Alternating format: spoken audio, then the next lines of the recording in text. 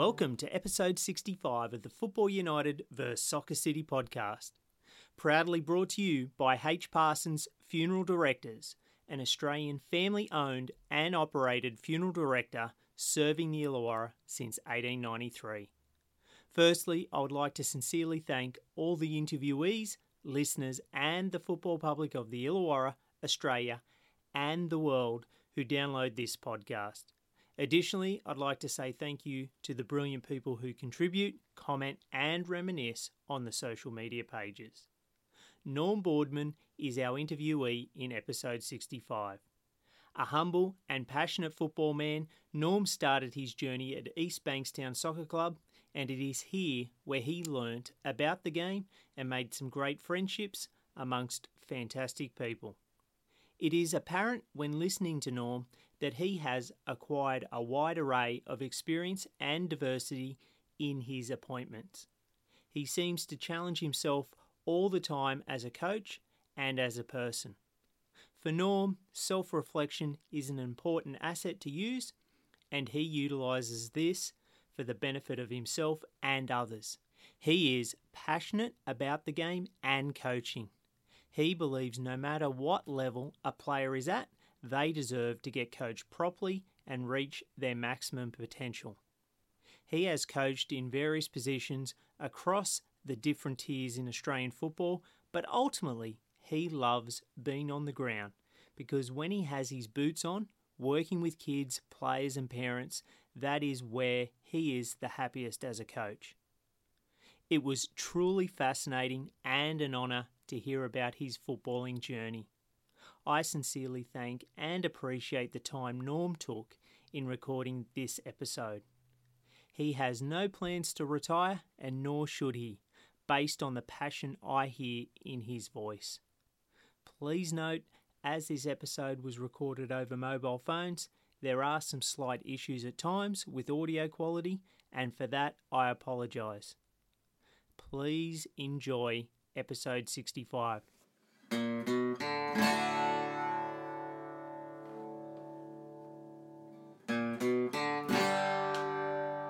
Welcome everybody to the Football United vs Soccer City podcast. I'm here in my study in Corrimal and I've got on the line a very, very special guest in Norm Boardman. Norm, thank you for being on the podcast. Oh no, mate, and thank you for inviting me on. Can we start with the earlier part of your life? Yep. You were born in 1957 in Paddington in Sydney. Can you tell us a bit about your early upbringing in terms of where you lived and what your family did? We lived in Greenacre. I'm a Greenacre boy, born and bred, obviously. And, we lived in Housing Commission's house in Greenacre. We come from a family of 12. At any one time, there was 8 people in the 3-bedroom house. So you could imagine it was at meal times. It was, every man for themselves and girl for themselves. And it was, it was great. I wouldn't trade it for anything. It was just such a great upbringing. And, Mum was pretty sick when I was young and Dad worked a fair bit because back in the day, obviously got plenty of mouths to feed and things.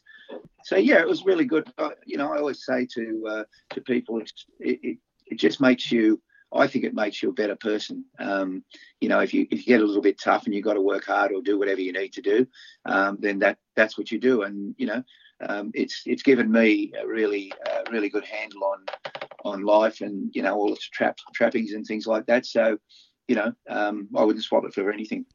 And in terms of, I know in the timeline when we emailed each other back about what you've done in the game of football, there's quite a bit to go through, and there was some other sports in there. But what was your first memory of football that you can recall?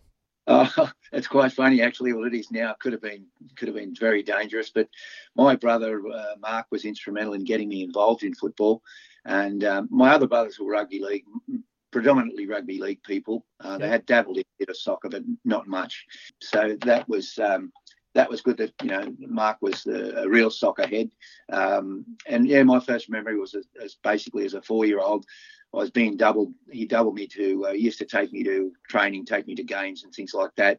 And that was back in the day when you'd ride a bike for fun. So he rode his bike everywhere. And unfortunately, one day on the way to the game, we ran into a tree, and He put me into a tree, and he still says to this day, "Oh no, you stuck your foot in the spokes and made me go off balance and run into the tree." Well, I never had any injuries in my feet. No, I haven't got any marks on my feet where I put my feet into the spokes. So I think he's having a lend to me there. But he still says to this day that Norm put his feet in the spokes. So anyway. In terms of that first junior club, was it the East Bankstown Soccer Club that you first joined? Yeah, that's right. I played with East, and I actually went back about 6 or 7 years ago and played in the over 45s, still playing the over 45s back there. And we have seven life members who weren't there in that time. I'm a bit older than them, but we have 7 life members that play in that over 45s club, team, and it's sensational. It's still fun playing at the park and, you know, seeing all the old heads again and, that sort of thing. But, yeah, I started there and basically just, you know, I think that gave me a great grounding in family, in what was important in the bigger scheme of things. And a little bit later, I'll talk to you about the person who got me involved in football, and they were basically my second family. Well, we can talk about it now if you want. And who was that family that sort of linked you into the game? Yeah, it's a guy called Don Hubbard, and they lived across the road from the park. I lived about 2 minutes walk from the park, and it was that family involvement with many people in the club that it was a real family club, still is now, and you know they care for everybody and they make sure everyone's safe and looked after and things like that. And I was a 7-year-old kid going up the park on a Saturday and Sunday morning, sometimes when they played on Sundays in them days, but mainly on Saturday mornings I'd go up and help put the nets up and set up the fields for the day, and that was my home. You know, me and my best mate, and we've been friends now nearly 60 years. And we used to go up the park all the time and help put the nets up and pick up papers after the seniors had finished in the afternoon and get a crusty old pie that had been in the oven all day and a soft drink. But that was our growing up. That was our existence in them days. It was, that was like a second home to us. And, the people, and as I said, Don Hubbard, who got me involved in coaching, took me under his wing because he was one of those that were up the park and putting nets up and things, committee people and people like that. They always looked out for you. They knew where we were and things that all the time. And it was a great existence. And again, I wouldn't swap a minute of that for anything. And that's what sort of carved me into, and people talk, well, why did you get involved in coaching? I think when I talk a bit later on about my playing, I was probably, the good Lord probably said, no, you're going to be a coach, son. And I've been blessed to be involved in the game for so long. So, yeah, that was a great time back at East Bankstown, and it was a real good family club. And we were only talking about it the other day with my wife, and that was in the day when you get in a bus and go out to Warragamba Dam and have a picnic for your presentation day, and they'd have races, you'd have 100-metre race or 110-yard dashes in the old day. They'd have kick the ball competitions, throw the ball competitions. Everybody was involved in it, and they were great. It was a full-on day. As I said, you get the bus out to Warragamba Dam, and but these days, they have their presentations in a club and all that sort of thing. And and that was back in the day when you had that option of not option, but that feeling of wanting to get outside and just play. And we just play soccer all day, and then they'd have the races, and then they'd have some lunch, and then they'd have some bags of lollies and stuff like that, and then you get your little trophy, and then head home in the bus again. So it was all good. You spoke there of a best friend that you played with as well. Who was that? Yeah. And are they still involved in your life? Yeah, Andy Hudson. He's my best mate, and he's just like a family member. We always talk about that. Yeah, I see him every couple of weeks. I go up to Sydney and catch up with him. Not as much as I used to, but try to get there at least once a month. But yeah, still in the life now, and still talk to him. And he's a marvellous little character. He's ever since phones were invented, like the big brick mobile phones and that, he rings me and hangs up. Bring him back. I don't get it, but that's his quirky little thing. But we played cricket and soccer together. We'd play in the park, and we'd play inside the 6-yard box if we were 1-on-1. And then a couple of friends would come along, and then we'd open it up to the penalty box and put down a couple of jumpers on the ground or whatever it may be, maybe a pair of shoes, and then play football, and that's what we did. And there were times when I'm going right back to the early days, and we'd play cricket in the park, and I'd be batting, and he'd run in from 20 metres, and like Dennis Lilly, and run in and bowl, and I'd hit it, and he'd go and have to run and get it, and I'd make as many runs as I could while he was getting the ball, and when he got the ball, and then it was the same thing, and that was the existence we had, and I'm sure everybody out there could attest to what they did and the things that they done, and I've got to say he's probably as much an inspiration to me as anybody ever was in terms of how I've turned out, because he was always he's a good little ball player.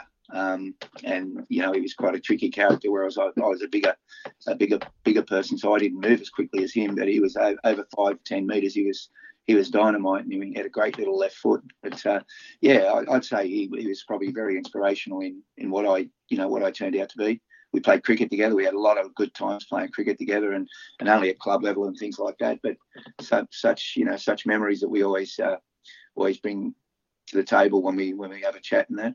So it's always good. And apart from Don Hubbard, was there another coach or parent that coached you through the junior ranks at East Bankstown? Yeah, there's a bloke called Jack Silburn. Jack was a roof tiler, and he was a marvellous fellow. He was ahead of his time in my opinion. He used to what would happen is he used to have a ball on a toggle, because the balls had laces in those days, right? So they were quite heavy when they got wet too, by the way, if anyone's listening in there. They'll know that, it's for sure. But yeah, so they were leather balls, and they'd have a tie, at the top, and so he got a toggle and attached it to the ball, and he wrapped it around the goalpost, and we had to run in and head it. At the end of training, we could run in from the edge of the penalty box, and you had to head the ball, and it had to, the number of times it went around the goalpost. If you got the most, you were the winner. So invariably, there's another friend of mine, Graham Patterson, who was a solid little character, but he played centre back, and he never lost. He just had this tremendous ability to head the ball, and he was a strong little bugger. And so he usually won. Well, he never lost one of them heading contests. But I say Jack was ahead of his time with that sort of invention, that he's got this ball on a toggle on a rope and wraps it around the post. But he was a lovely bloke. And at the end of training, none of these seatbelts and things and safety. We'd get in the back. We get in the back of his ute, and he'd drive us all home, and I'd be the last one dropped off, because I only live 200 metres or 500 metres from the park, but I'd go all the way around, and he'd drop me off on the way to his place. So that was my existence, and he was, as I said, and very inspirational man, and a good family man. And again, I couldn't fault the upbringing I had with that guy, and the manager of the team was just another good person. And they all, as I said, they're all good club people and very dedicated to making sure that they're looking after the players. How many years did you spend at East Bankstown before you then joined Polonia Soccer Club? I was there. I can't recall exactly, but I got when they have a service awards for the club, and I just got my 35th last year, which means that I was away from the club for I think 10 years. Yep. 10 years in the state league. So so as I said, I just got me 35 the other year, because when I've been working my different jobs over the years at Football Australia and Football New South Wales and things like that, I've had to get a game where I could. So I played 3 years or 4 years at Engadine Eagles in the Sutherland comp. I had a year at Blacktown with my brother. So I just been trying to get playing where I can fit it in. Like when I coached at Dandy, I couldn't. If we played on the Sunday, I could only play the early games over at Engadine. So I had to play wherever I could get a game over the last 15 to 20 years. So what was the thinking at the time when you went from East Bankstown to Polonia? Look, I just wanted to give it a crack. I didn't know. I didn't play a lot of rep football when I was young, and I just wanted to give it a crack and see how I go. And then, another good mate of mine said to me, look, you come over and have a go at it. And I went over. We were playing at Concord Oval in them days. And this was Federation football, and what are you, sort of League 16, 17? 17, yeah. So I went there, and as I said, it was good. Played in thirds and seconds, and a couple in firsts. It was a good experience, and I really had a lot of fun, and that's what sort of got me sparked at thinking that maybe I could, go to the next level. And being of that period of time where in the mid-50s and then early 60s, the immigration from Europe of people from different ethnicities, Polonia was one of those clubs that sprung up. Yep. So how did you find it coming from East Bankstown? Yeah, they were good people. They were good people up there. The Molsky brothers were synonymous on the committee, and I was playing as a sweeper in them days, and that's where I learned a lot from the first grade coach. Was a guy called Manfred Urbas. He was a central defender in Poland, and he retired from the first division, and they asked him to come over, so they got him over here, and he taught me a lot about playing at sweeper, but it's all changed now because we don't really have a sweeper anymore. But it was good, and the people were great. There was a lot of good people up there. They looked after us after every game. They always fed us and gave us some drinks and things like that. So that was a good introduction into what Federation football was about. Got to play on a lot of lovely grounds. So it was nice. And what are some of those grounds that still stick in the memory that you played at? Oh yeah, I mean, we got to play on the Sydney Sports Ground in a showpiece match as a youngster, and Wentworth Park playing down there. That was quite good as well. But I think there's a lot of good grounds around. I mean, I've played on lots of them anyway. Over the years when I moved to Croatia was. When I played for South Sydney Croatia, that was interesting because Ron Corrie was the first grade goalkeeper, a World Cup goalkeeper. Yeah. And we, I was amazed. It was the first time I'd ever seen people at training. There was 50 to 60 people there every week, on a Thursday night, and that just watching the first grade train. And, I couldn't believe it. There was one night that sticks out in my mind. It was pouring with rain, and they were out there with umbrellas and that, just watching the first grade train and that sort of thing. So that sort of thing was a big eye-opener to me. Unfortunately, I only lasted half a season. I got injured there, but, I played in thirds and seconds. So it was a really good introduction for me. And I was grateful because there was a person at my club at East Bankstown. I coached one of his sons. He had two sons, and one of them went on and played first grade at South Sydney Croatia, Tommy Basic. And and Tony took me down to training, and he used to pick me up and take me down to training all the time, which was really good. I had a great experience there. And when we're talking about these experiences at Polonia and South Sydney Croatia, I've looked back at many newspapers and read through quite a bit, but you spoke about it in terms of crowds at training, but the crowds on game days were of high number as well, and there was a lot of passion out there. Oh, absolutely. And I remember, when I was little, we used to get a team each would get invited by the association to go down to Bankstown Oval and be ball boys. So, we got a turn and we used to go down with Jackie. Jackie's boy played there anyway. And Jack would take us down and bring us home. And, we'd be ball boys for the game from time to time at Bankstown Oval. And the people, the numbers there were like 2,000s and things like that. And it's, I don't think they get them sort of big crowds now in the State League. They might get them at finals times and that, or FFA Cup games, they'd get them. But, there were good crowds in those days. And, and it was a lot different.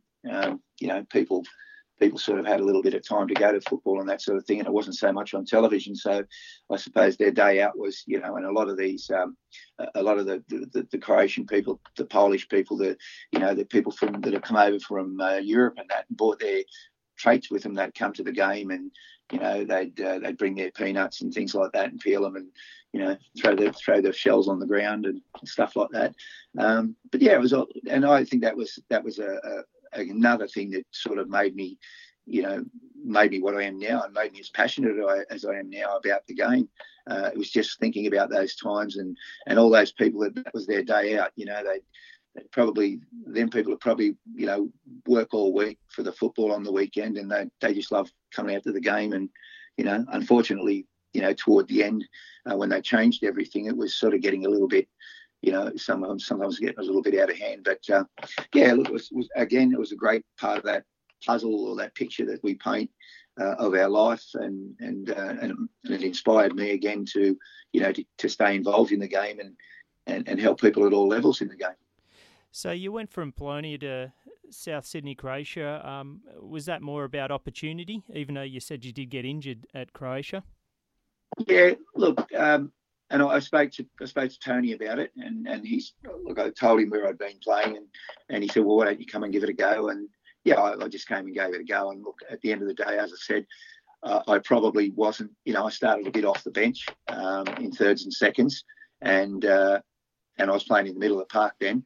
And, it was a good experience. And as I said, some of the fields you're playing on, Marconi, Arbia's ground, you're playing on some really, nice pitches in them days. And, and the people I played with were all, and again, the people on the committee and the people that were supporters. And, even if you were playing in the third grade or the second grade, they were still there. They used, people would come and watch the 3 games, not that they don't do a lot of that now. They don't have 3 games now, I don't think. But yeah, in them days, you'd see a lot of people, not all of them, but you'd see a lot of people there at the third grade game, and they'd still be there at the first grade game.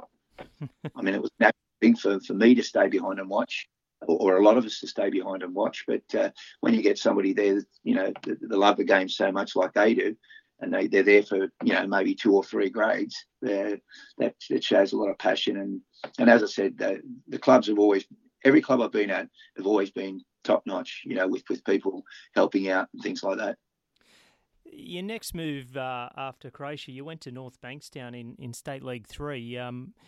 Was that more, like you said, you had an awareness about your abilities and where you were placed in the game? Was that more of a you saying to yourself, well, I should go down to this level and try and play first in State League 3? I think what happened there was my brother got him here because he was playing for Norths, and what happened with them, they won some ridiculous amount, I think it was 10 in a row, premierships at North Bankstown. They won some state cups and champion of champions and things like that along the way.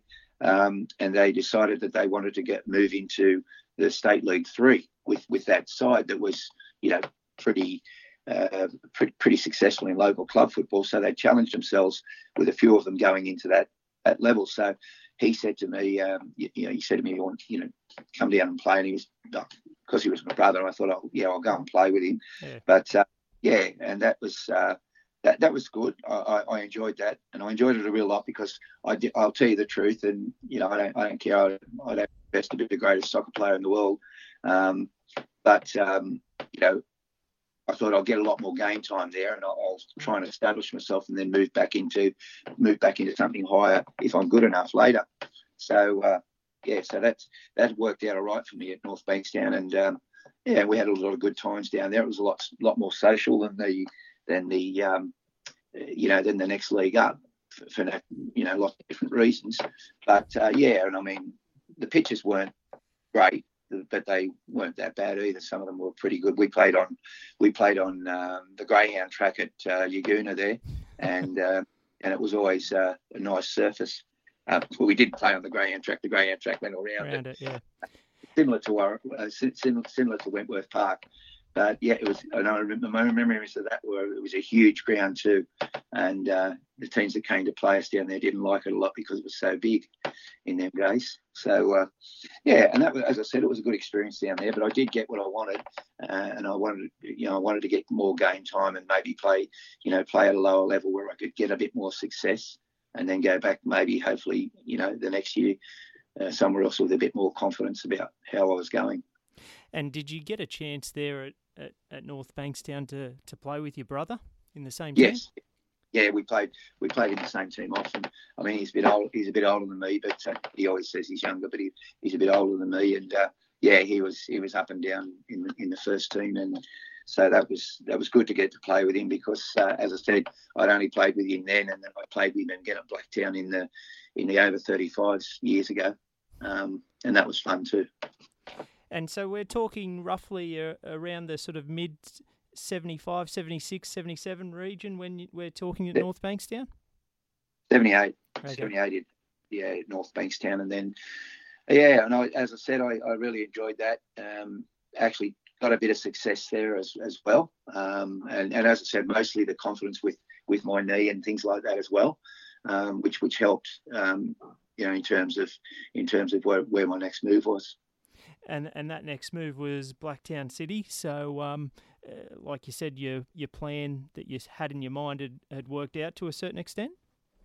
Yeah, look, and it was a stroke of luck again. I was on a coaching course at the end of '78, and over at Narrabeen, and the coach on the course was a bloke called Mick Jones. He was one of the coaches on the course, and I didn't know at the time, and I learned later that he was coaching at a club called Toongabbie, and Toongabbie the following year was renamed Blacktown City. So after the course had finished, we were talking to a few different people, and he just said to me, "Look, would you like to come up and see how you go, have a run?" And I said, "Oh, yeah, I'd like that because I'm looking for something anyway." So yeah, I went up and I did a trial, did a couple of trials at Toongabbie, and yeah, I got into the first grade squad, which is really good. So yeah, that worked out really well for me, and I did have a lot more confidence in what I was doing then, and I ended up playing at the back with a good friend of mine, Cliffy Pointer. He was an Englishman, come out here, played in England for a fair bit, and then came out here, and he added to we played central defenders together, and with the way Mick was an Englishman, and he loved his big centre backs and big centre forwards, and I fitted the bill. And because I was tall, I was all right in the air as well. So I used to alternate between reserves and firsts in centre back or number 9, striker or centre back. So it was good, and I had a great time there. And we played in the grand final at the sports ground back in the day, and unfortunately I got sent off. My claim to fame. And was that unusual for you as a player to? Oh, look, a lot of the stuff, it's just silly stuff. If I get cards and things like that, but I've got to say, I picked up a couple of cards that cost me dearly too. In one time when we were playing in Bankstown after I finished playing in the state league, I come back to play for East, and I got sent off for swearing. And in them days, you only had to look sideways and say shit, and you get booked. Yeah. But yeah, and that's when they were pretty hard on swearing and things like that. And I actually got sent off for swearing and got rubbed out of the gold medal award. So it cost me because apparently I finished on the same points as I finished in front of the guy who won it. But because you got sent off, you got rubbed out, which is fair enough too. Just a lesson in life, isn't it? Yeah, definitely. It wasn't all the time, it wasn't getting sent off all the time. There might have been, and everybody does it. There's yellow cards for little pulling shirts and things like that, which I don't teach players. But in the heat of competition, sometimes you get into a spot where you might get a yellow card or whatever. But at the end of the day, as I said, it's great now that the rules have changed. I mean, back in the day, it was, I'm talking about English football, and we used to watch English football on television. Anyone listening out again, that older age will remember the big match, the BBC big match, and this is in the late 60s, early 70s, and into the 80s. And they'd tape the game and fly it over in them days. So we'd watch it, and some of the things going on in that, and some of the tackling and things that they'd get away with, they wouldn't get away with these days, which is great anyway, because that's the way it should be. Yeah, definitely. And after Blacktown City / Toongabbie, you then had some time at Blacktown United in State League 2. Yeah, at the end of the season, we were, they were doing contracts again, and Mick just said, look, we're going to the NSL. That was the next year. That was their team in NSL, and he said you're probably not going to get a lot of match time, and I just said, look, that's okay. So you got to admit sometimes that you're not good enough to get into the side. And they were going into the National League, so it was a step up again. So they were buying players and bringing in players from other clubs. So yeah, Dave Zeman, he was the reserve grade coach at Blacktown City and a former Socceroo and a defender as well. He said to me, he said when Mick rang him and said, look, I'm cutting Norm. He said, do you want to have a chat with him? So he rang me and said, do you want to come over? And they made me a bit of an offer, a good offer, and I went over. So I spent a year there, and that was good. And again, he added to my understanding of, he gave me another dimension in what he believed was good defending and things like that, and how to work against certain strikers and things like that. So so that all added to the mix. But yeah, I had a good time there, and he was another good person, a very good person, good coach, and a good person as well. Always looked after you, always made sure that I was okay. He knew that I was travelling up from Yagoona all the time, and just making sure that I was okay with everything. And yeah, it was a good time. Was that and not disparaging when you then went back to play at East Bankstown, but was that the last high level that you played at before sort of entering at a quicker rate to the coaching ranks? Yeah, well, going back to East Bankstown was natural for me anyway, because that's my home club, and I wanted to go back there and do well for the boys. For the boys they were in what they call the Premier League at the time, they called it the Premier League. In local associations were always calling their top all age competition the Premier League until a few years ago when they couldn't because the National Premier Leagues came in. But yeah, it was it sort of helped out with the coaching as well, because I had a little bit more time to dedicate to coaching. So I think it worked out quite well in terms of, one door opens and closes, another opens. Well, I got more time to invest in coaching, and in particular, state teams at that time.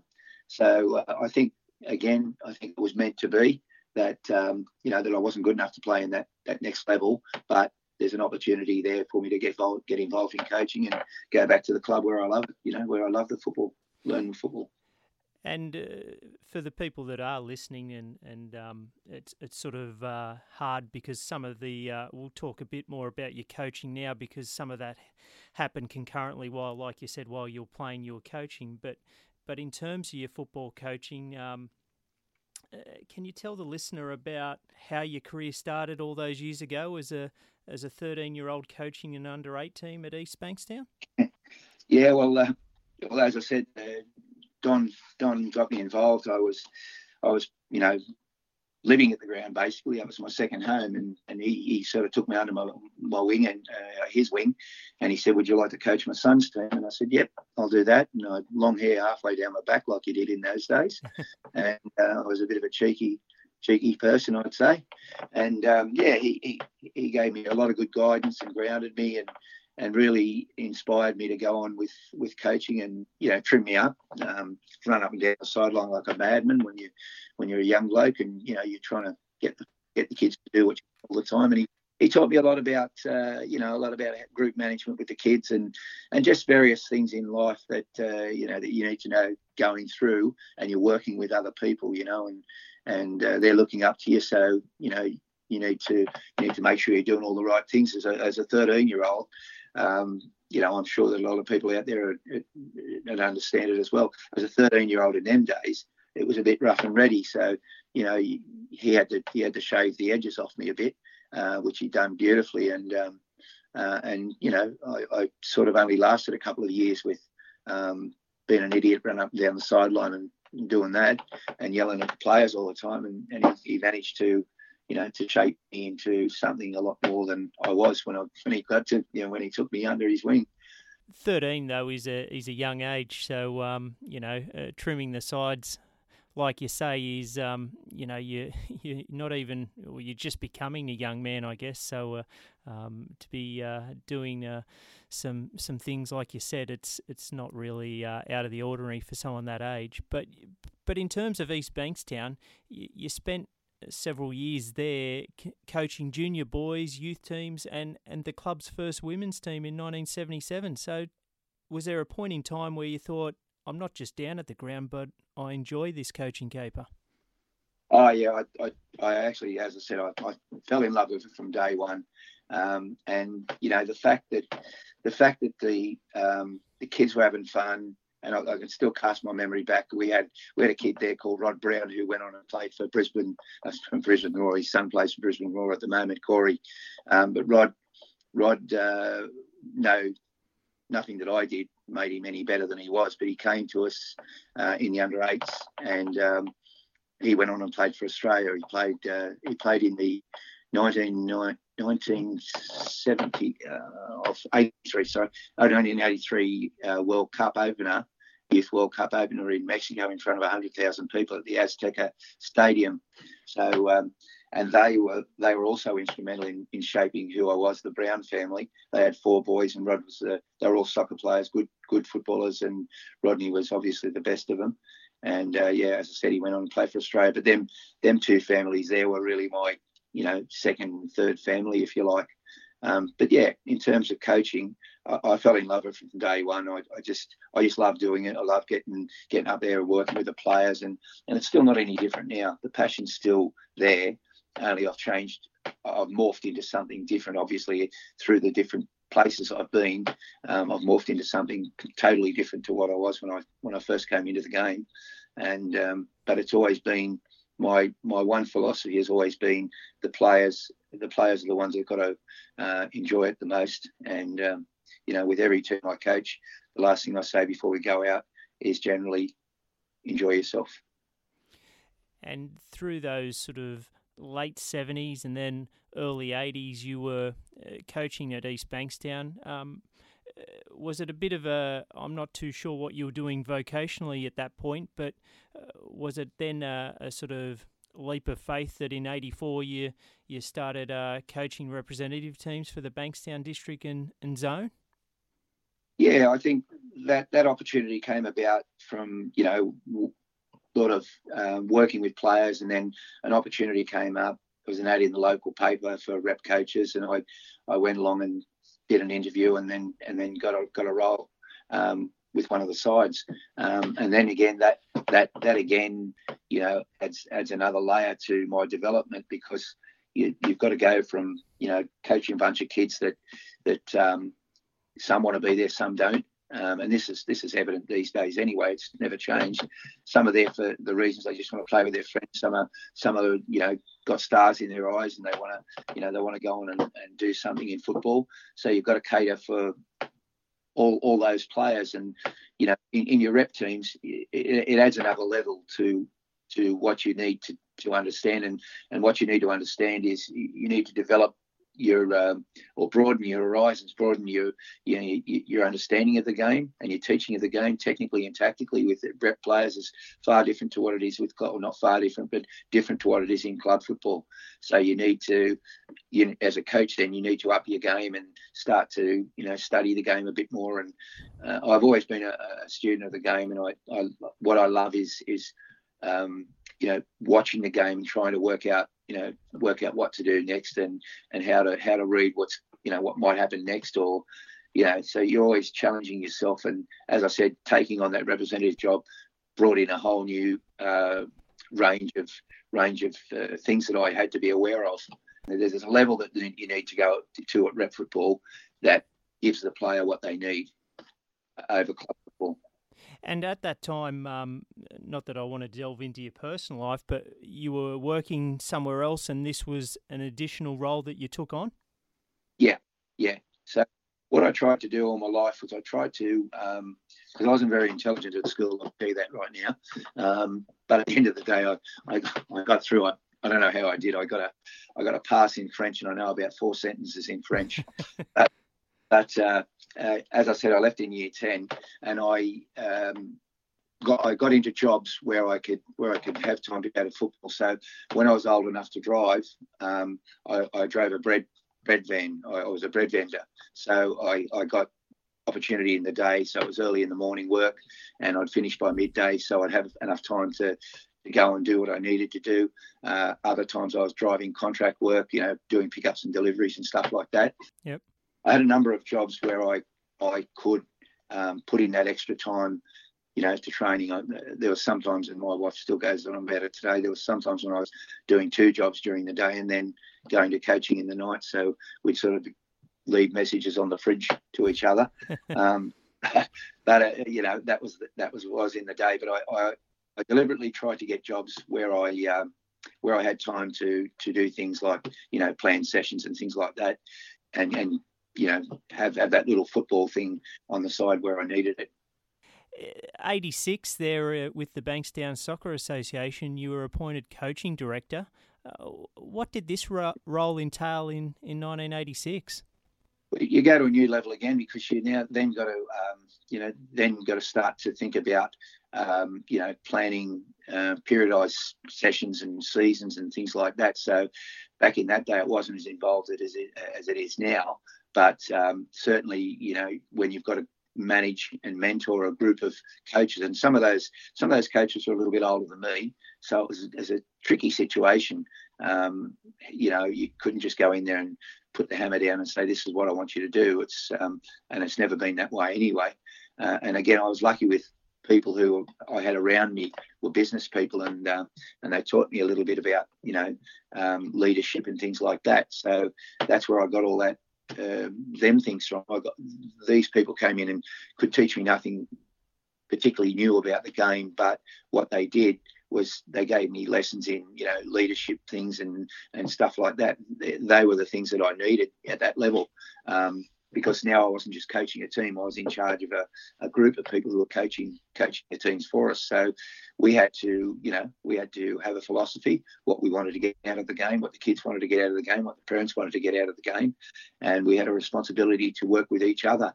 So it was a whole new thing. So I wasn't just coaching a team now. I was actually running a group of coaches and mentoring them and working with them to help them to get better. So you go from actually having to do it to encourage it. So I was in a situation where I understood what we wanted, from the program, but I also had to get the buy-in from all the coaches to make sure that they were on the same page. And as luck would have it, again, even though a couple of them were older than me, we all bought into the same philosophy, and we had this attitude that, again, it's about the kids, it's about the players, it's about the parents taking them on the journey and trying to educate everybody at the same time what to look for in the kids' games. Do you think it helped when you took on that role as coaching director that you knew the area, you'd sort of grown up in Bankstown and that area, so that sort of helped that you knew the environment, so to speak, in terms of clubland and how it sort of roughly worked? Yeah, it was easy because, as you said, you're a local. You know the lay of the land. You know the traps, the pitfalls. You know where the good players are. And if I don't know where the good players are, I know someone who does know where they are. Yep. And you know where not only the good players, but the players who are the right players that you want in your system, and the right parents with the right attitudes that you want in the system. And that's what we try to carve out. We try to carve out a good. What we wanted was, it wasn't necessarily always the best player that got into the side. It might be that the best player might have had a terrible attitude or whatever. And if we couldn't fix that attitude, then we're gonna spend a lot of time trying to fix attitudes rather than trying to help them develop their football. So invariably, and not very often, by the way, it might be one in 50 or whatever, player doesn't make the side, pretty much because their attitude doesn't stack up, and we can't have I heard a bloke say it once before, it's a no D head policy, and now we said it, but it fits the bill, because if you're spending most of your time trying to fix up issues and not working where you should be working, well, you're working against yourself in a way. So luckily, as I said, it'd be 1 in 50 people that would happen to. That we wanted the right culture at our club, Bankstown, and we wanted to make sure that everybody was doing their best to be their best, and that was whether you're a coach, whether you were me as the director of coaching or you're one of the parents, watching the games and things like that. So I had a mission to oversee that whole thing, which is vastly different to actually hands-on coaching. Yeah. And then getting the best out of them coaches, and then getting the best out of me as well. So as I said, we built a culture there that we could be proud of, and we're actually in the game of sending players to other clubs. And I still remember to this day, there's a bloke called Luke Maguire, a young kid, goalkeeper, very talented goalkeeper. I think he went on and played for the state, and he coached in the Premier League against me up here when he coached Tarrawanna. Lukey was a good goalkeeper, and he sort of got to a point where we couldn't do anything for him anymore. So we sent him off to Marconi because they had a goalkeeper coached up there, and that's what we did for him. And we did that with a lot of players where we said, look, maybe you're getting a bit good for this, and we feel you should go here or there, and always send them to good coaching, not just to the club because it was a bright lights club. Yeah. I saw that as the role of the Bankstown district at the time. We were envious of getting into the top league in youth league, but at the end of the day, again, it's about the player. And another one who came out of Bankstown, there's been lots that come out of Bankstown, but your listeners would know David Huxley, who played for the Wolves. Yeah. Had a good career with the Wolves. He came out of Bankstown at that time as well. But it was more about changing what I did into being the overseer of the programs and working with the coaches, and not actually, I put on sessions, but I wouldn't actually coach in match days unless they were away and things like that. Did you, at this point in time, before we talk about in '89 where you were appointed the coaching course staff instructor at Soccer Australia, did you have someone, let's call it a mentor, or someone that was close to you from a footballing sense that you could call upon? Because even though you've got to that position, you're still learning yourself. We're always learning. So did you have someone that you could sort of talk to? I was dead lucky. I had several people. David Lee, the New South Wales technical director at the time, he was instrumental in me getting that position as a staff coach. We went to a little course. I call it an exam if you like, but we went to a little course over a couple of weekends, and they ended up taking 5 of us up into a role of staff coach in New South Wales. So we were working with the New South Wales people, which really was just the greater Sydney area. So David was one of my mentors. Vic Dalgleish. Now Vic's a Scotsman, a wily old Scotsman, and he was fantastic for me.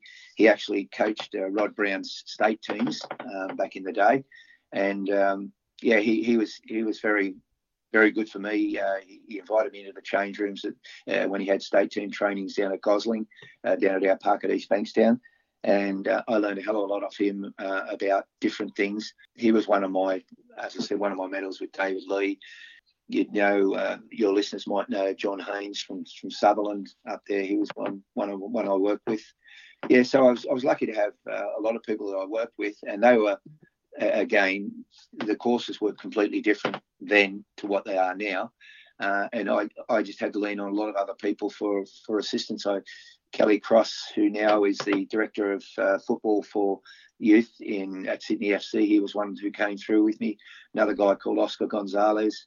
The guys are a little bit younger than me, but we all came through together, and I was able to lean on them for different things. Oscar was a good presenter. He was a school teacher and a good presenter. So I got a lot of things off him about, speaking in front of people at coaching courses and stuff like that. And as I said, when you're working on them coaching courses too, sometimes you're getting ex-players coming in. And I had a ton of ex-players come in and work with me on different courses. And it's a matter of how because you're talking to people who are well-versed in the game. They've played at the highest level, and they're coming in to do a coaching course. So you've got to make sure that you utilise them in the right manner, and they can help you in terms of what you present and what are some of the philosophies of different levels. And 89, that coaching course staff instructor at Soccer Australia. How did that come about? And was it at this point that you were coaching full-time as a vocation? No, I didn't start until 2 years, a couple of years later than that. I was still part-time, but I was doing more and more in coaching and coach education and things like that. But yeah, we were charged with doing the courses up at Valentine Sports Park, and we would do the junior licenses. Usually we'd be done in the districts. So I did anything around the Bankstown, Canterbury, Granville area, and then the other guys Oscar would cover Northern Beaches and others would cover different areas. So we had at the time 5. There's a hell of a lot more now, but we had 5 people that were doing the role of conducting junior, youth and senior licensed coaching courses. And the senior ones were out of Valentine Park, and the junior and youth were running in the areas and zones, if you like. But that was great. And as I said, we it's all scripted for you. So what you do is you follow the script, but you put your own spin on different things in there that might be in there. So, and the courses were great. The people, I'd reckon 99 out of 100 of the people that came to the courses wanted to be there for the right reasons. But then you've always got the players or the people that come in that are, they've played a little bit of football, but they don't particularly want to be there because they don't think and that still happens to this day.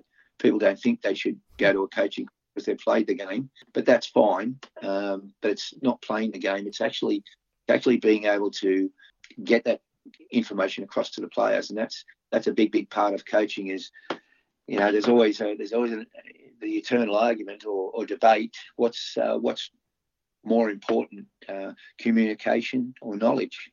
And they go hand in hand. They go hand in hand because if you've got the knowledge without the communication skills, you can't get your message across effectively.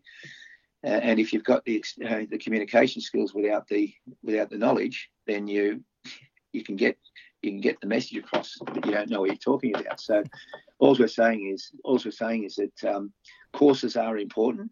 They're more than just a piece of paper. They're important in terms of this as well. And this is where a lot of people overlook the value of coaching courses.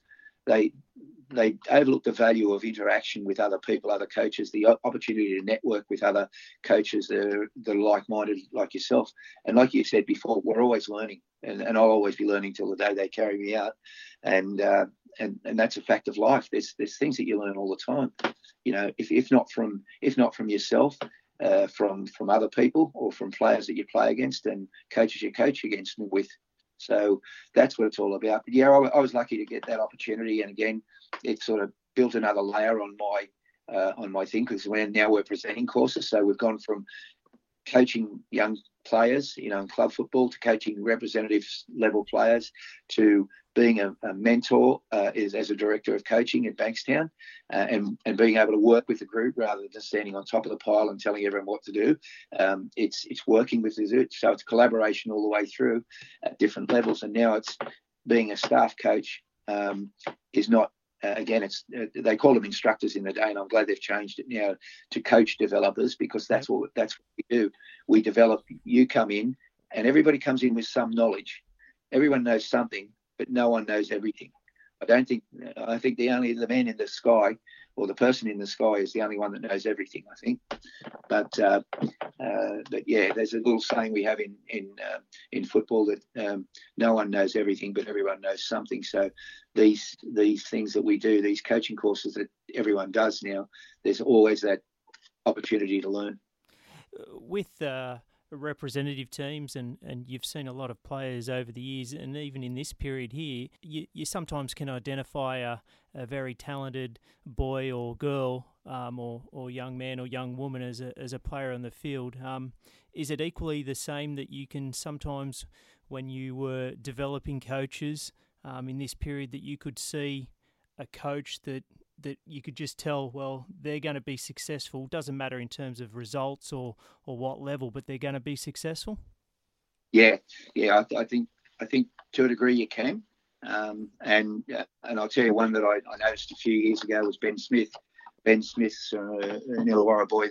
You listen to know Ben if they follow the Illawarra Premier League. Yeah.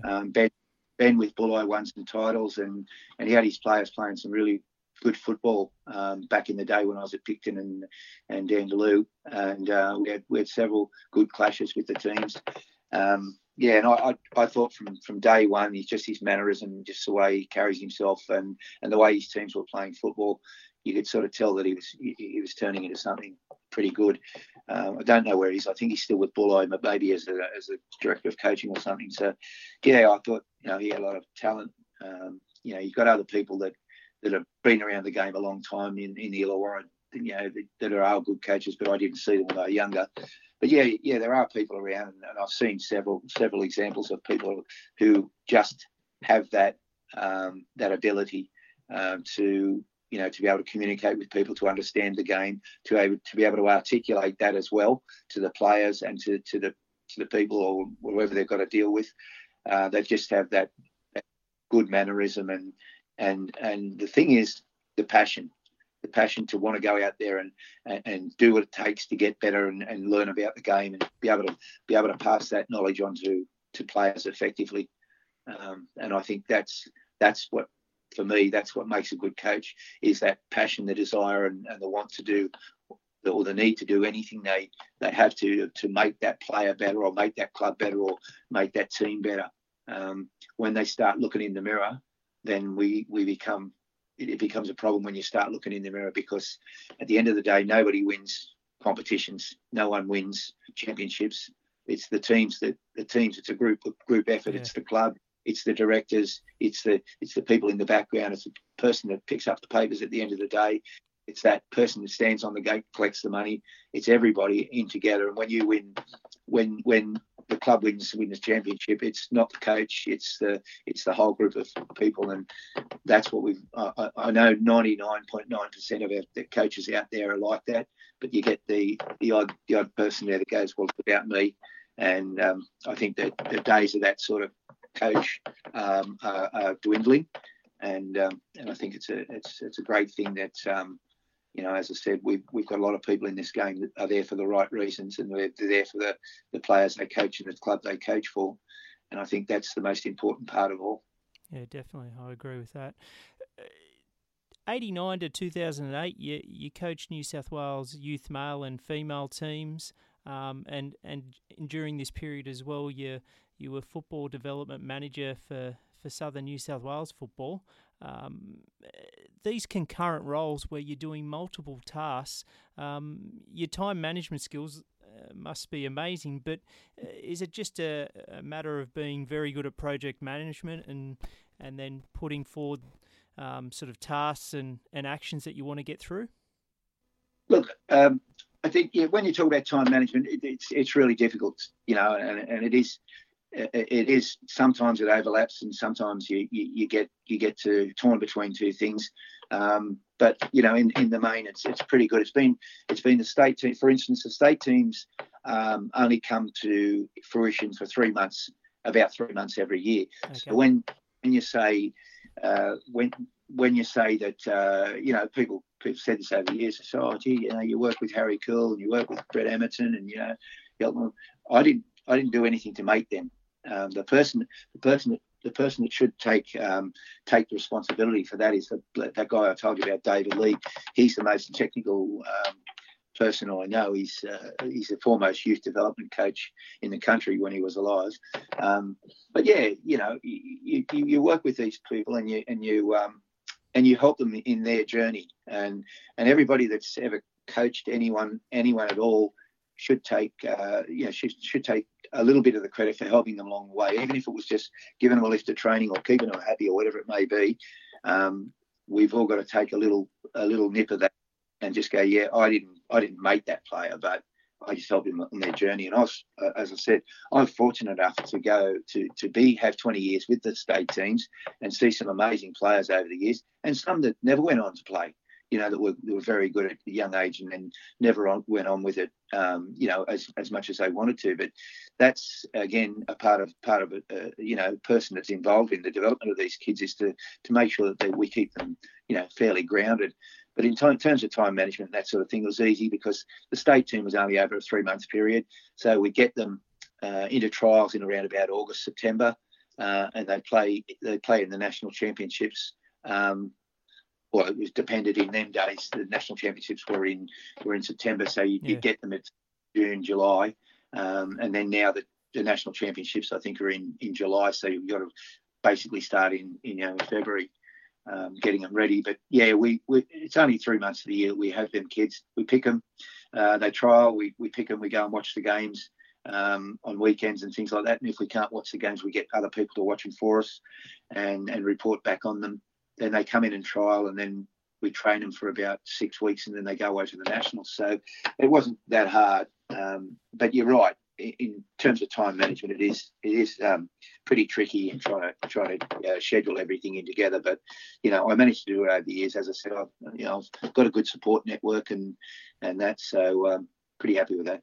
And coaching specific teams like those youth male and female teams in that period, even though you were a football development manager at Southern New South Wales, is that just sort of keeping different things that you like to do in coaching sort of alive, and sort of, you can do certain things within football development, but to coach as well, it just keeps something else that you like doing going?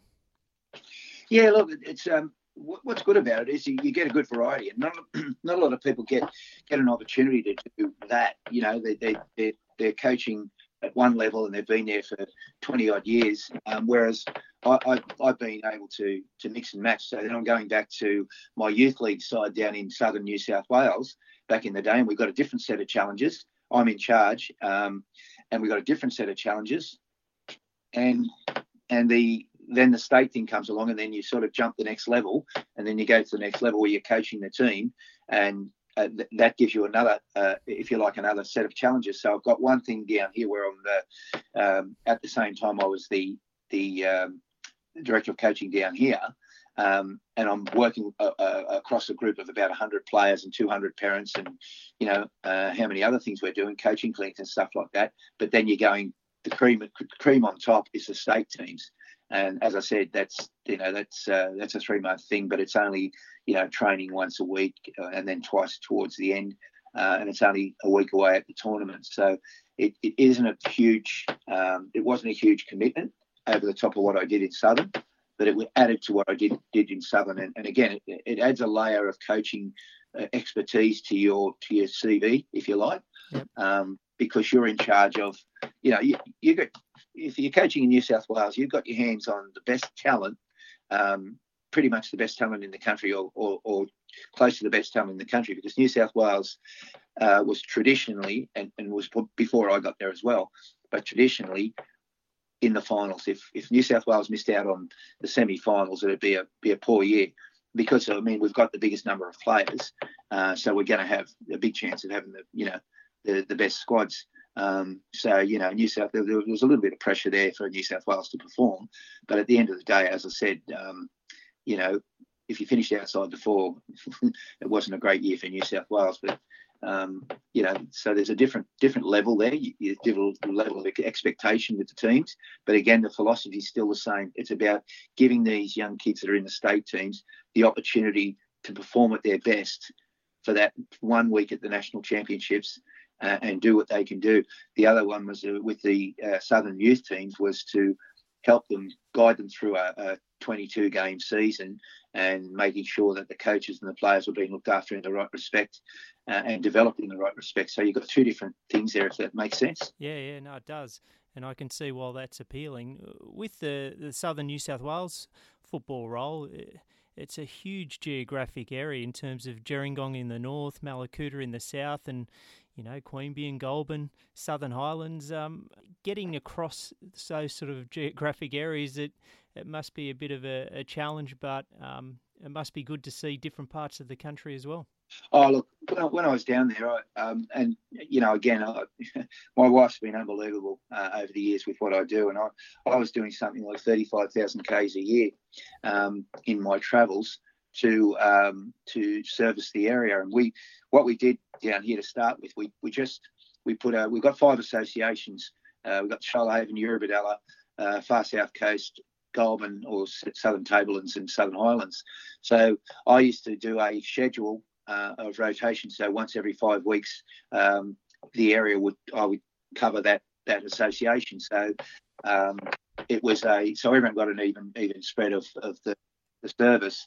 And what we did was we established some, we used to call them centres of excellence. So players would come in, and that would be for anybody who wants to come in and get coached. So we'd set them up, and I'd have 5 or 6 coaches that would be my assistants in the area, and then we'd run the coaching clinics or the centres of excellence while I wasn't there.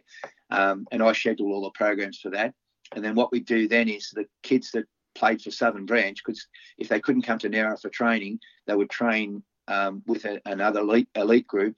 So what we did was we partnered up 2 associations. So the kids from Southern Tablelands and Southern Highlands, all the best players who were playing above the centre of excellence and in the Southern Branch teams would train in their own association one night. Yep. So they do it on an alternate basis, Southern Highlands and Southern Tablelands, and then the same in Far South Coast and Euro, and they do that. And so we had a great pool of players, and we out of that, we developed a lot of good players who went on and played. Matty Nash, for instance, just picking out a name here.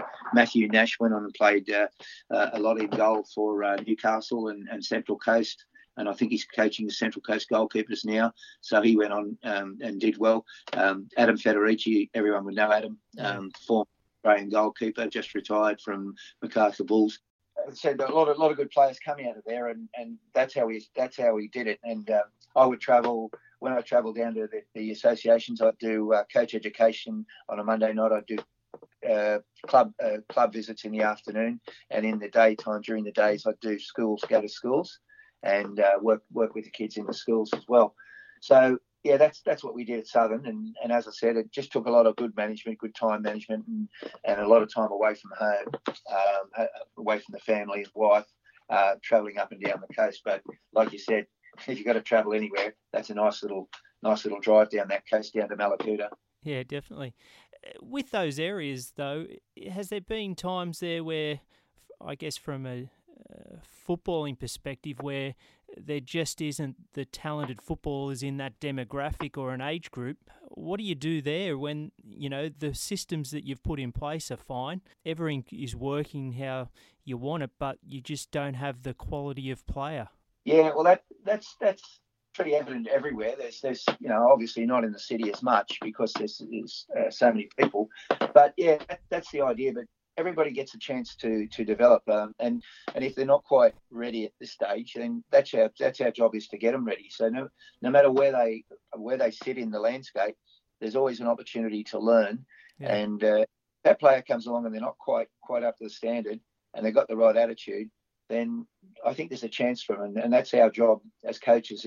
If we do pick the players, then we're responsible for their development. We're responsible for giving them the opportunity to develop to their optimum. And there are plenty of kids out there. I'll tell you now, there are plenty of kids not playing for Southern who live in Southern that should be, because my experience tells me that they've got a little bit more than the average run-of-the-mill player. But they either don't know about the opportunity, or they don't want to take the opportunity, or maybe the travel's too much for them. But that's what we're trying to do now. We're trying to bring back that old thing that we used to have, where they can train in their own association once and then come up here another night for training. But it's going to be a long, hard road. But if people want to do it, then we're there to help them. And like I said, every player deserves, no matter what level they are, every player deserves to be coached and to be helped to get to their maximum potential, and whether that be a club player, if that's just going to be someone that goes back to their club and takes that experience back to their club, happy days. Because for everyone we coach and they turn into someone, a referee, an administrator, a coach, or just a good player at their club, or just an inspirational person at their club, I think that's our role. That's our role in the whole thing. Yeah, definitely.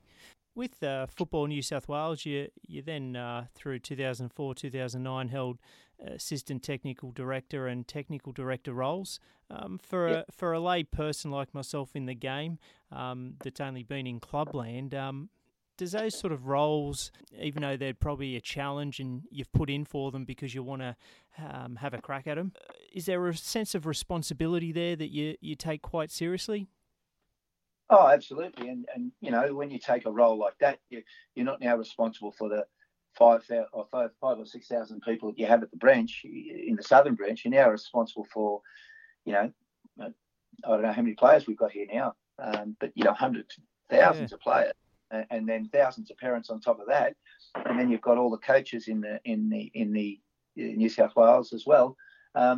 As I said, there's a huge responsibility there. Then there's other things that go with it. So then the management skills that I built up over the years, in terms of off the field stuff, and in the office stuff, it then increases with that responsibility of being the assistant technical director and then the technical director of the state. So there's a whole new ball game of things.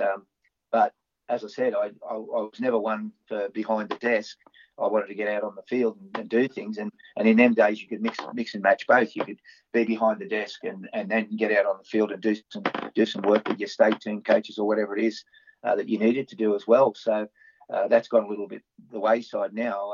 They're more stuck to their desk, and that's pretty much the reason I'm not at the FFA and that anymore, is because I just wanted to get back on the ground again, and that's where I'm happiest. And I got my boots on, and working with kids and working with parents and working with players, and all that, I'm most happy, and I'm now as passionate as I ever was. The fire's still burning for helping people develop to their best ability than it ever was. So of course, there's different responsibilities though. As I said, there's a lot of stuff off the field that you've got to oversee, and there's a ton of stuff on the field you've got to oversee. So I morphed into a different person again.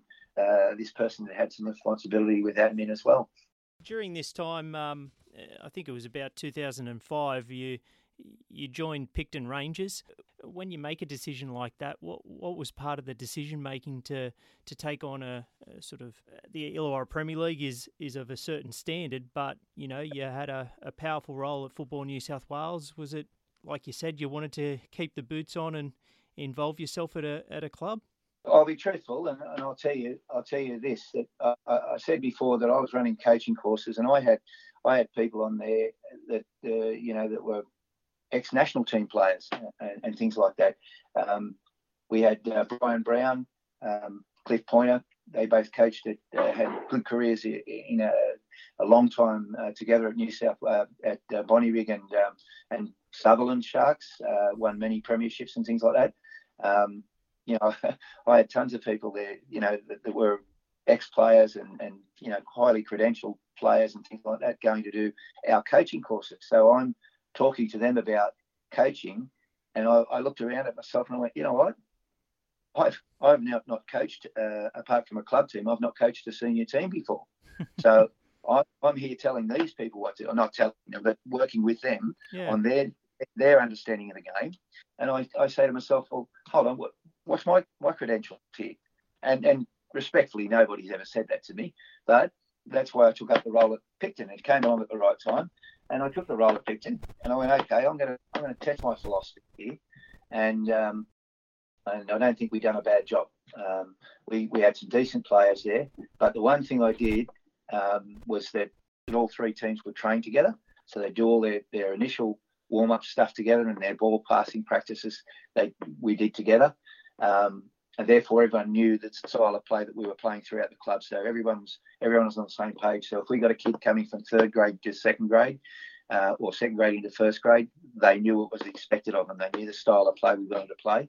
And as I said, I was really, really pleased. And it was nothing that I did. I created the environment. And evidence of that was we had a guy there in reserve grade. And he only ever played reserve grade, but he was a great club man and a decent footballer as well. But he was real old school. He was like, he played at the back and he'd like get it and give it to the next person, without mucking around with it too much. He'd play it long, more times than not, he'd play it long. So after we did so many training sessions with small-sided games and passing under pressure and pressure on you and all this sort of thing, he became a good passer of the ball. So his short game, he had a long game, but his short game became good too. And his technique in those couple of years, because we created the environment, nothing I did to teach him how to pass the ball. He became a good passer or better passer of the ball because he was in that environment where we played a passing game. And I'm pretty pleased to say that, I think we took a new style of game to the Illawarra, and we changed a lot of and there's nothing wrong with long ball. If it's on, you play it.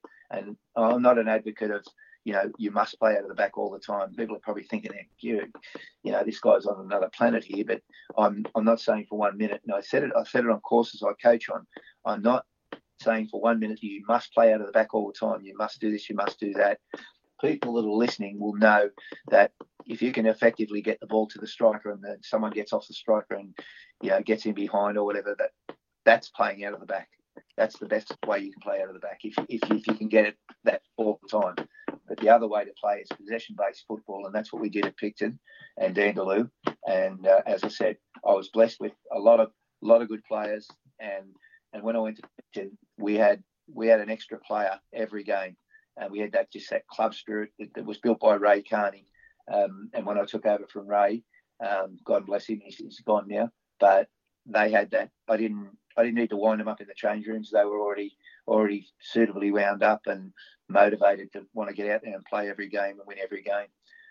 So all I had to do was create the environment for them to alternate between long ball and keeping possession, and away we went. Was that part of you?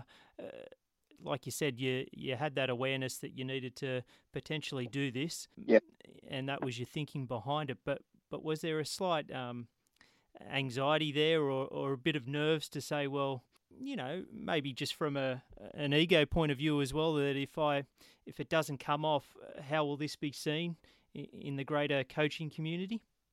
Yeah, it was a challenge for myself, and I was confident enough in what I knew about the game that we would be reasonably successful. I couldn't have imagined that that we would win a couple of club championships, and the youth and the reserves would go well. Won a couple there as well. They did. But yeah, look, as I said, I was always confident, that not overconfident, by the way, because you're changing a lot. You're changing a philosophy from a club, that was a bit more direct, and there's nothing wrong with that at all.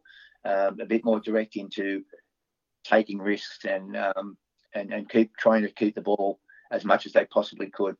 Like you said, it was a challenge at Picton, and you must have then been, from what you've just said in this interview, extremely happy that what transpired in your period of time there, where you, like you said, transformed the club, and you got from your own self, you accepted the challenge that you'd set yourself. Yeah, look, as I said, I was confident. I was confident, not overconfident. I was confident I could manage the group of players to change their style of play, and be comfortable with keeping the ball and being able to dominate teams with possession. And that was well before the Dutch got here, by the way. So I was a fan of Dutch football anyway, and I was really excited when I went to the FFA, and I worked with Han Berger, who was a Dutchman that came out to be the director of coaching or technical director for the FFA. But I was an avid fan of the Dutch football in the 70s, when they played, that nice passing game and the interchange of players into positions and things like that. They called it the Dutch swirl in the day. But yeah, I was a big fan of that, and that's the reason why I did what I did at Picton, and I put them in the environment where they played lots and lots of small-sided games, and we probably did 10% of our running without the ball. All our stuff was done with the ball, and it's just a philosophy I had from day one. So, and I know I wanted to go and prove to myself that what I was advocating on coaching courses was the way to go. So, and like you said, there was some success there. Grand final wins at Wynn Stadium, I think, against Dapto. But like you said a few minutes ago, seeing a reserve grader that played a certain way and then had changed in your time being there. There's different parts to being a coach that give you satisfaction, isn't there?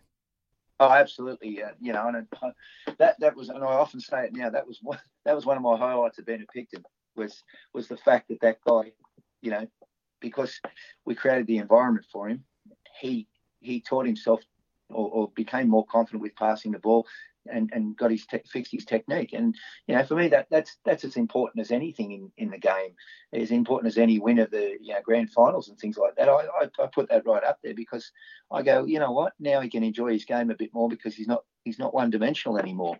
And I love it, So, I had a lot of good times at Picton and Dandaloo as well. We had some bad times. We lost a few games where we shouldn't have. And, at the end of the day, it was what it was. And, I had a great group of players, and you don't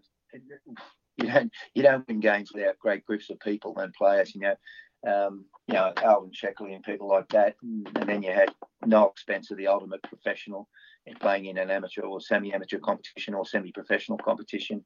You get a guy like that you ring him on Sunday morning and he's in the pool, doing his recovery and stuff like that.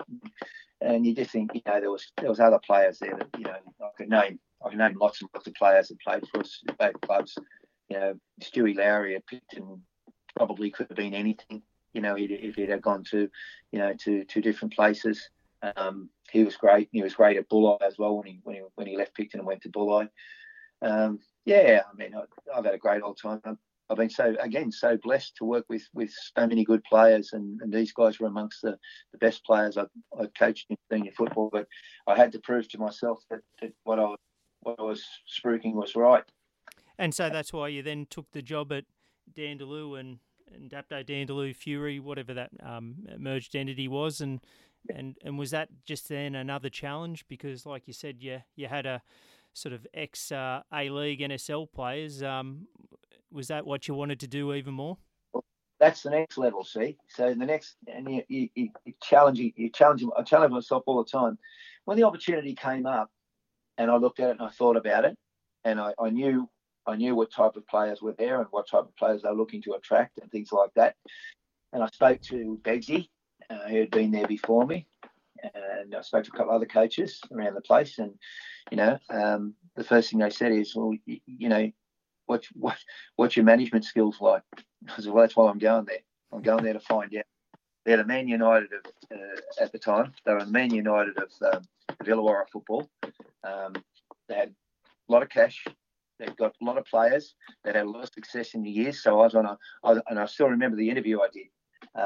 I said, I'm going to hide in nothing down here because, if you perform, you're expected to. If you don't perform, you make a goose of yourself.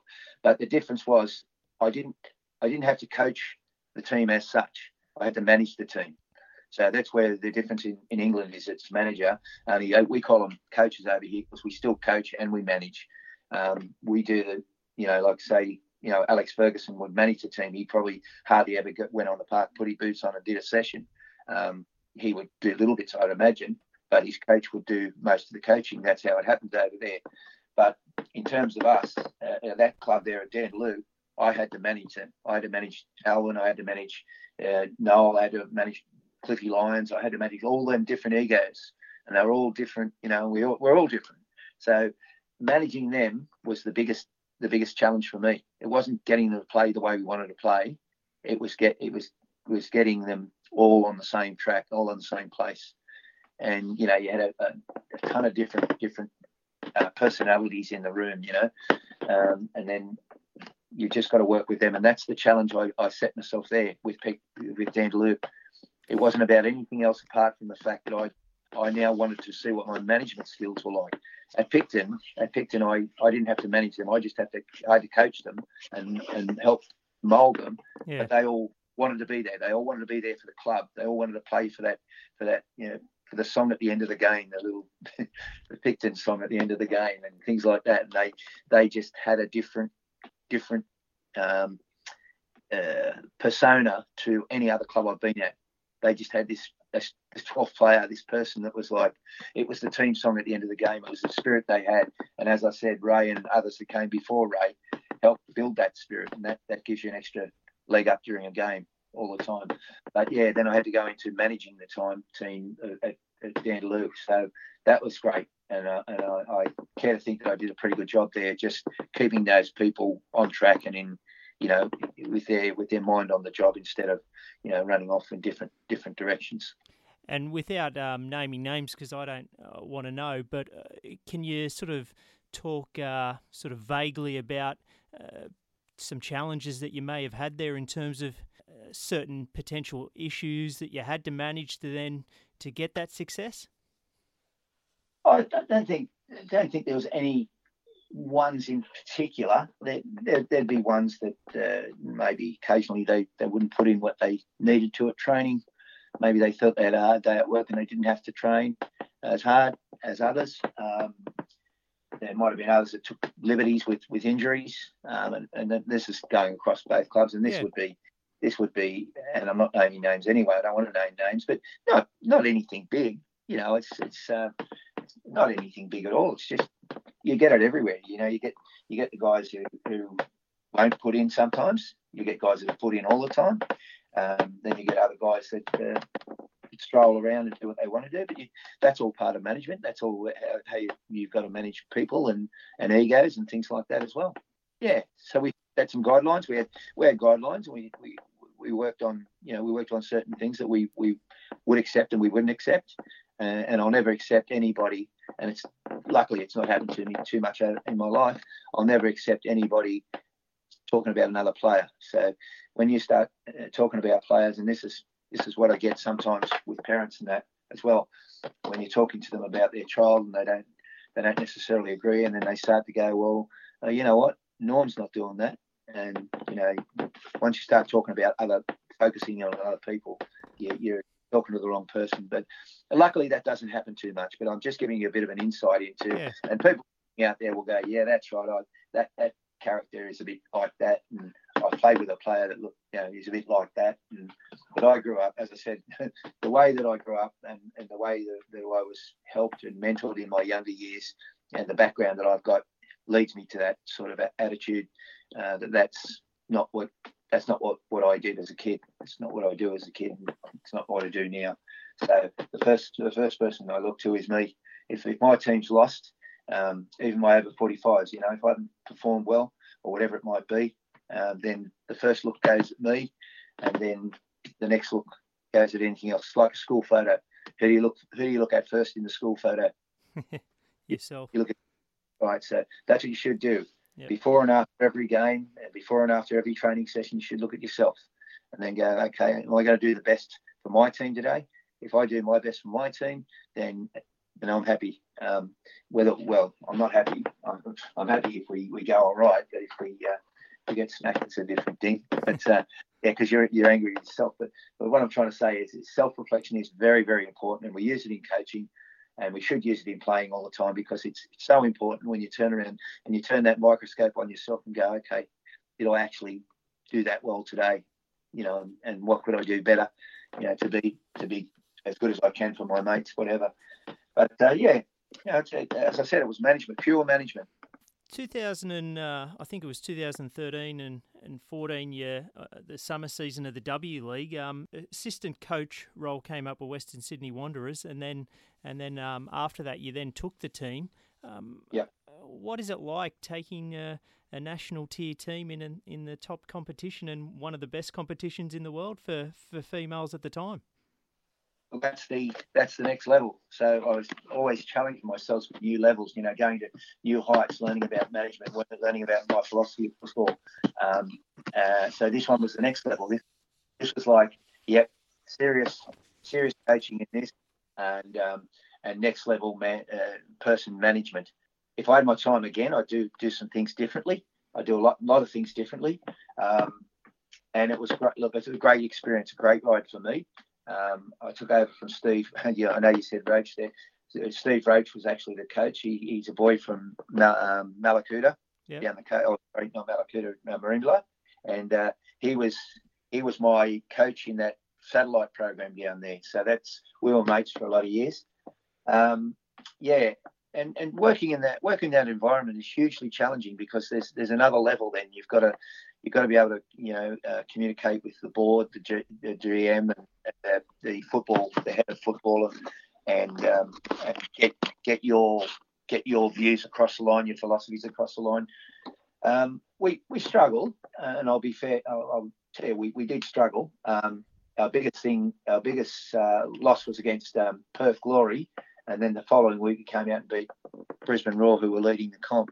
So it was a real roller coaster ride from time to time. But part of that is that we, I think we had a budget of $46,000, and 27 of that had to go to the overseas players, which we had 3. So they're all guaranteed $9,000 each. But I'm pleased to say now the club's probably tripled or quadrupled that budget, maybe even more, and rightfully so too, because we had 16-year-old girls there that were getting nothing to play. I pleaded with the football manager to give us some money, to give them a little bit of petrol money, and I know they don't drive. Well, I'm talking their parents, not giving them the money for petrol, giving the parents. So we couldn't get anything across the line. But that's what it was in them days. It was, everyone was on a low budget. I mean, we were the lowest of low, but we had to do what we had to make with what we did. And we had 3 16-year-olds that made their debut against Sydney FC that year, and one of them's in Hawaii. Playing in a college system, so she's got a college scholarship. The other one's on the bench for Jada, has been on the bench for the National Matildas, Jada Wyman, the Indigenous girl. And the last one that we gave the debut to was Ellie Carpenter, and she now is a national hero in the National League. So 3 16-year-olds played against Sydney FC, and I'll tell you an interesting story. The commentator came out before the game, and she said to me, we were walking on the field with Ellie and Jada and Liza, and we were just walking around trying to get a feel for the ground and that sort of thing. And she came over and she said, "Do these girls know who they're playing against today?" Insinuating that playing the almighty Sydney FC. And I just said, "No. Do they know who they're playing against today?" and so the rest is history. But I thought it was a nice little one-liner back to her to sort of say, we don't care. And but among that, we had Michelle Carney, who had a couple of good years. Michelle, a local girl in Illawarra, she had a couple of good years. And the one regret I'll take to my grave is that I dropped her for a match, and I shouldn't have, in hindsight, because I wanted to try something different. And I admitted to her too later on. I shouldn't have done it. And I get on well with Michelle. I really like her, and I like her football. I like her attitude. And if we had more of them in the world would be better off in football, because she's that person that just gives 100%, doesn't know how to not give 100%. But as I said, I took a punt on dropping her for one game, and that was the last time I ever thought about dropping her, because she played every game after that for me. And if you look at people and they say, we're looking for big players and things like that, Michelle's only tiny, but she's a rocket, and she really plays well every game. So that was my time at the Wanderers. But a good time at the Wanderers. I learned a lot about my coaching. I learned a lot about myself, and I learned a lot more about person management with the girls and things like that. So I had a good experience up there, and I didn't regret for 1 minute. Being there, and again they just said at the end of it, they said, well, we're going in a different direction, and that's fine. That's their prerogative, and away we went.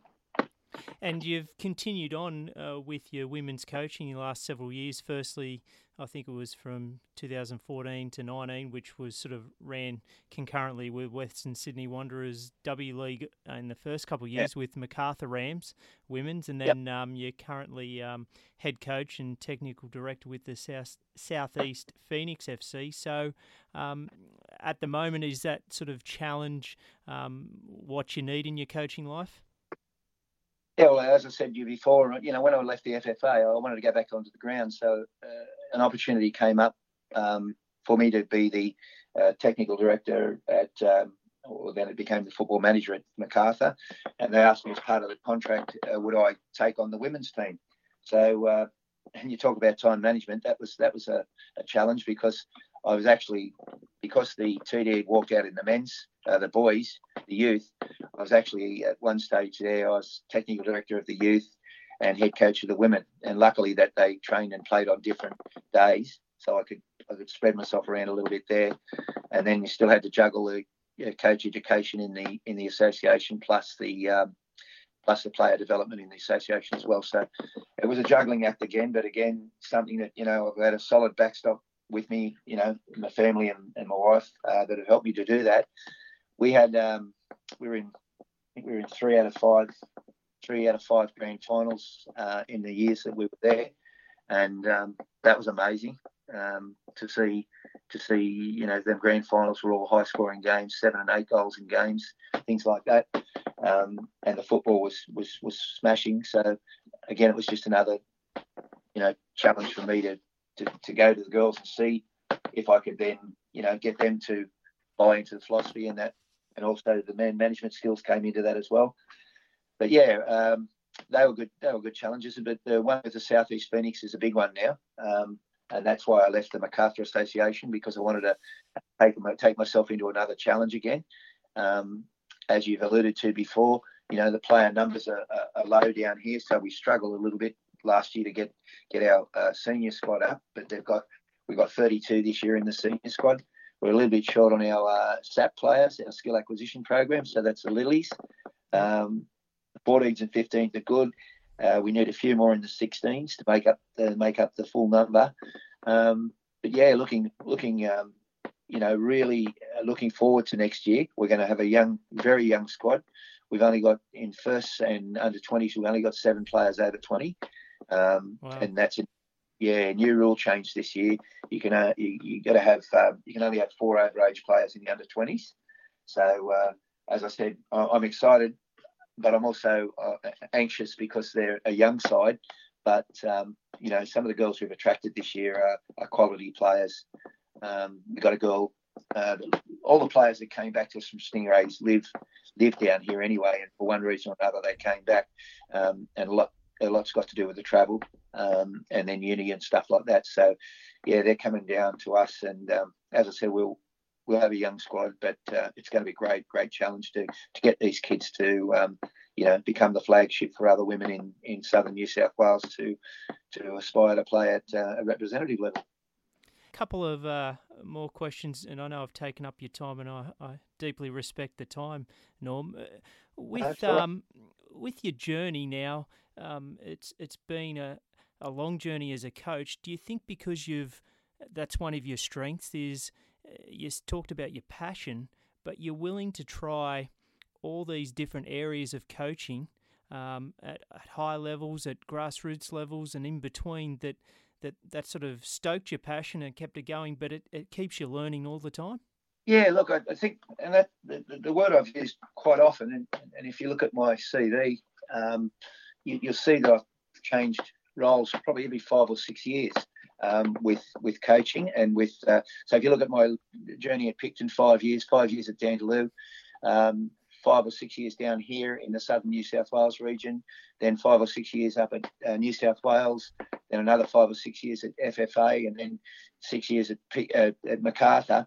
So it's all about challenges for me. It's and someone pointed that out to me. I didn't actually look at that, but someone pointed out to me my CV, and they said, you know what, you changed for 5 to 6 years, and it's about challenges. Alex Ferguson stayed in his job for 24, 25 years or something. That's what he wanted to do.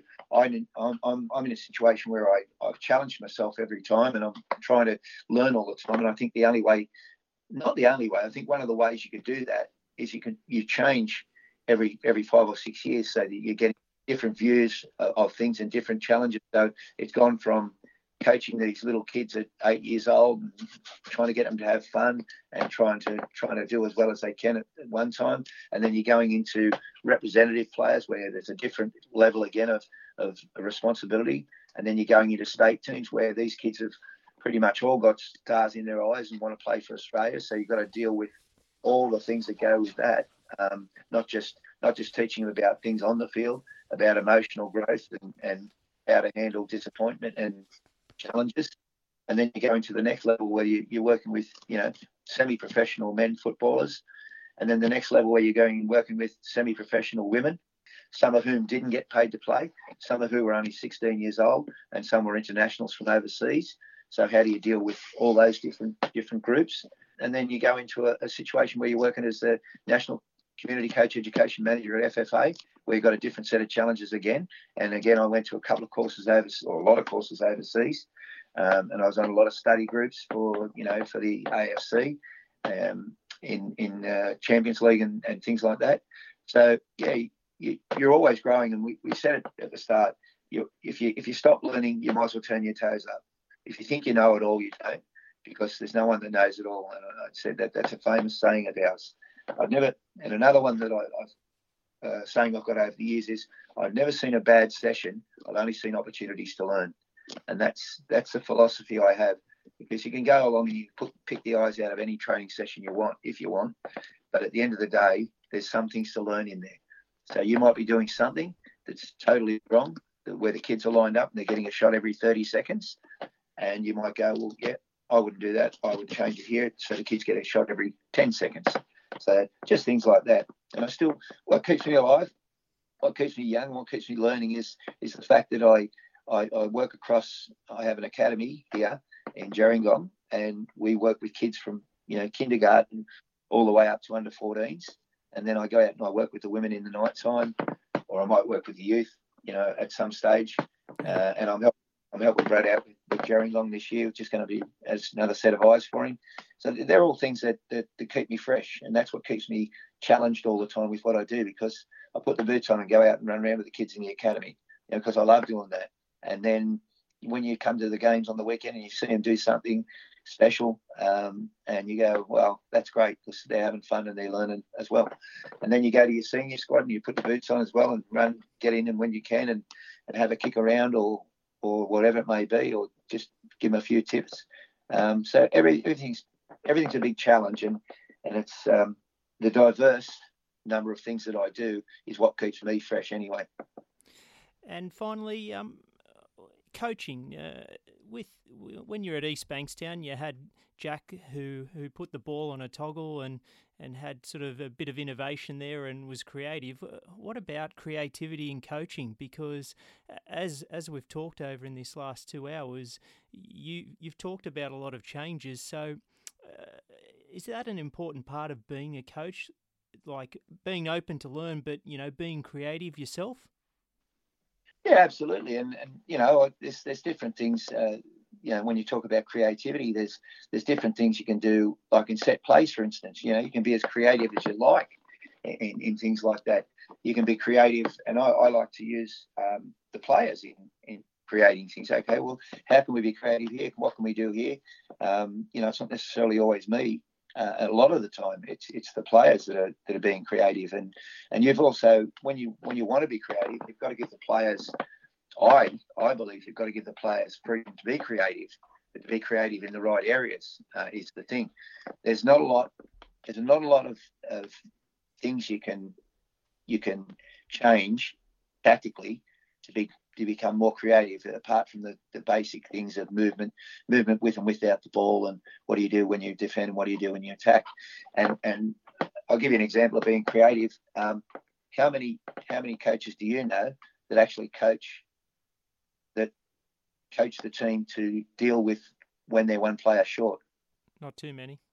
Questions for your listeners, okay? So then creative coaching might be something like, and I've done it before, something like, okay, we play an 11-11 game, but we take a player off and we say play 10-11 now, 10v11. What do we do? How would we approach that? And we done it a lot of years ago in the state nationals against Northern New South Wales. We actually lost the player, and we'd only talked about it pre-camp, and what would we do? And we decided that we were going to leave 3 up front, and we were going to go with what we had. So we kept the players up front instead of dropping a player off, which everyone else would do. As I said, it's just about creativity, and that's I don't know, apart from how much more you can be creative, other than giving the players the opportunity to be creative on the field. Yeah, so just creativity. As I said, the creativity now is in the different systems that the coaches play, and the ability to adapt to different systems on the move. So if you go out with a certain system of play and then you want to change it you've basically, if you want to be creative, the players have got to understand what they're doing first. You can't just say, do this, do that. As we end it, Norm, I want to sincerely thank you for. It's been bloody brilliant. To be honest, I've waited a while, and I thank you dearly for letting me into your personal space and talking about your journey from East Bankstown through to Southeast Phoenix. Now it's been excellent, and I couldn't thank you highly enough of giving up your time. So. No problem. Thank you very much, Norm. Really appreciate your time and thanks for being on the podcast. No worries, mate. I wish everyone all the best. And as I said, the journey hasn't ended yet. It's not going to end for a little while yet. But I'll keep trying to, change things and challenge things. But thank you very much.